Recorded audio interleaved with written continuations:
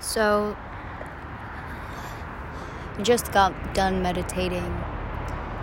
Probably could have meditated for longer, but I felt the calling to make a podcast, so I thought, why not? And I'm lying down right now, I'm looking at the sky, and I'm starting to realize there really are just aspects of myself and aspects of yourself that truly only belong to our being and our energy field. But then again, if it's being emitted out into the energy field, it is just shared unconsciously. There are things that I feel I may have realized about myself, or things that I have done that have remained under the radar and may remain under the radar. It depends on the circumstance and the occasion of what we're talking about, but it's honestly all right. I think it's nice to keep some part of ourselves to ourselves, because in that way we kind of belong deeply, truly, and only to ourselves.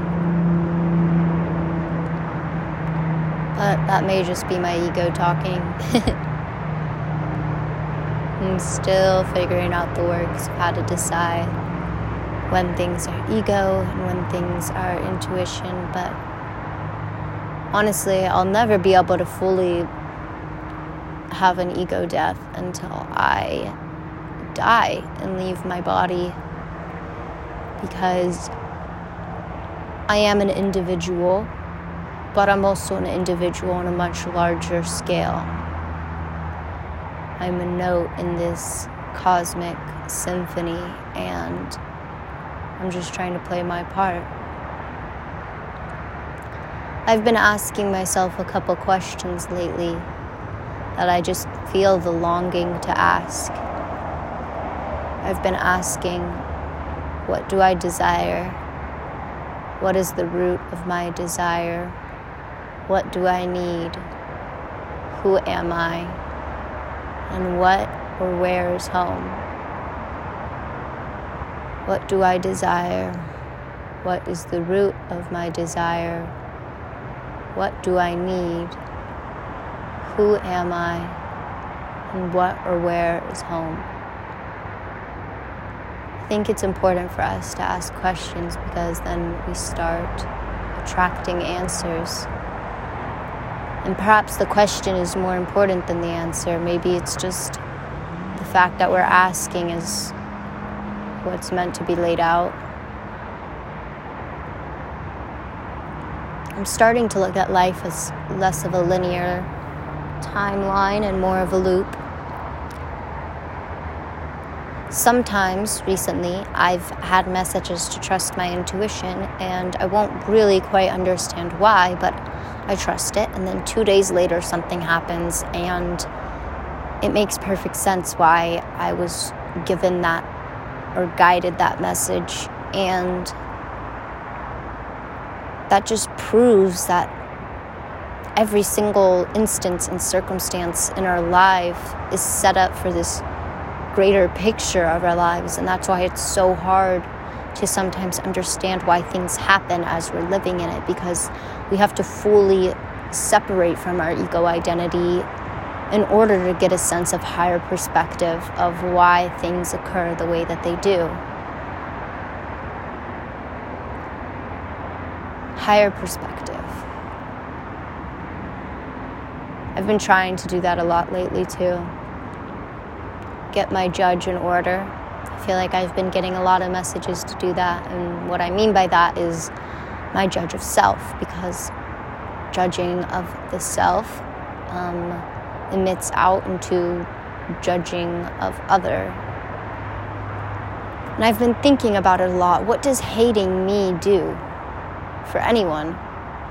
Seriously, what does it build? What does it create? What does it attract into my reality? Essentially nothing that I currently stand for, so what's the point in it? Even if I wish things were different temporarily, would I really change anything from my perspective? I don't think I would. So I truly, profoundly just have to fall in love with myself. Because if I can fall in love with myself, the thing that I once hated most, I think I can fall in love with every other aspect of this life. That's honestly a beautiful thing.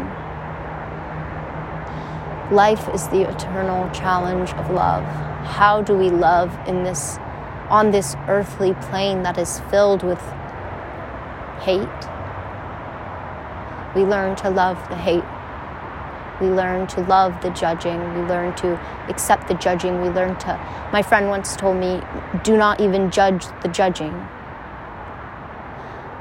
How can we ever understand why things happen if we don't fully have the higher perspective?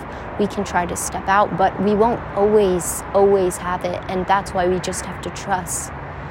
Trust that there's this loop, this ring, this cosmic connection between all of us that ties every single person, being, circumstance, occasion, all back to one center, one soul, one root. We have to trust that because I does not exist. Individuality is an illusion. And it's not my reality anymore. I am you, you am I, however you want to say it.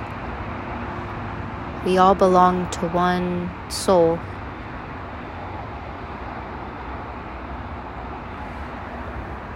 If I can offer you any advice today, my advice to you would be to start acknowledging and recognizing the good in your life. Whether it be something as simple as the night sky, the blue in the sky, how it feels to walk barefoot in the grass. Whatever it is, how simple or how big, acknowledge the good. Be grateful for this temporary human experience, because once you start showing gratitude, life will start rewarding you with lessons. And that may not sound as pleasant, but when you start learning and seeking answers of your existence as to why you are here, you'll start feeling fulfilled. You'll start realizing that your purpose is just to simply live in the moment and to be and to trust what each moment brings to you. Trust that every bad thing in life is served with something sweet on the side, and something about that trust will bring you peace of mind. I hope you have an amazing day or an amazing night wherever you are. Truly, I love you. Truly, you are a wonderful, magnificent soul that deserves peace, that deserves love, that deserves to heal. And you should prioritize your healing, because once you can heal the self, then you begin to heal others naturally, because you have put in the work towards loving yourself, towards healing yourself. That's all I have today, but thank you so much for listening, and I truly hope that you have a blessed day, because I know you will. Your angels are always with you.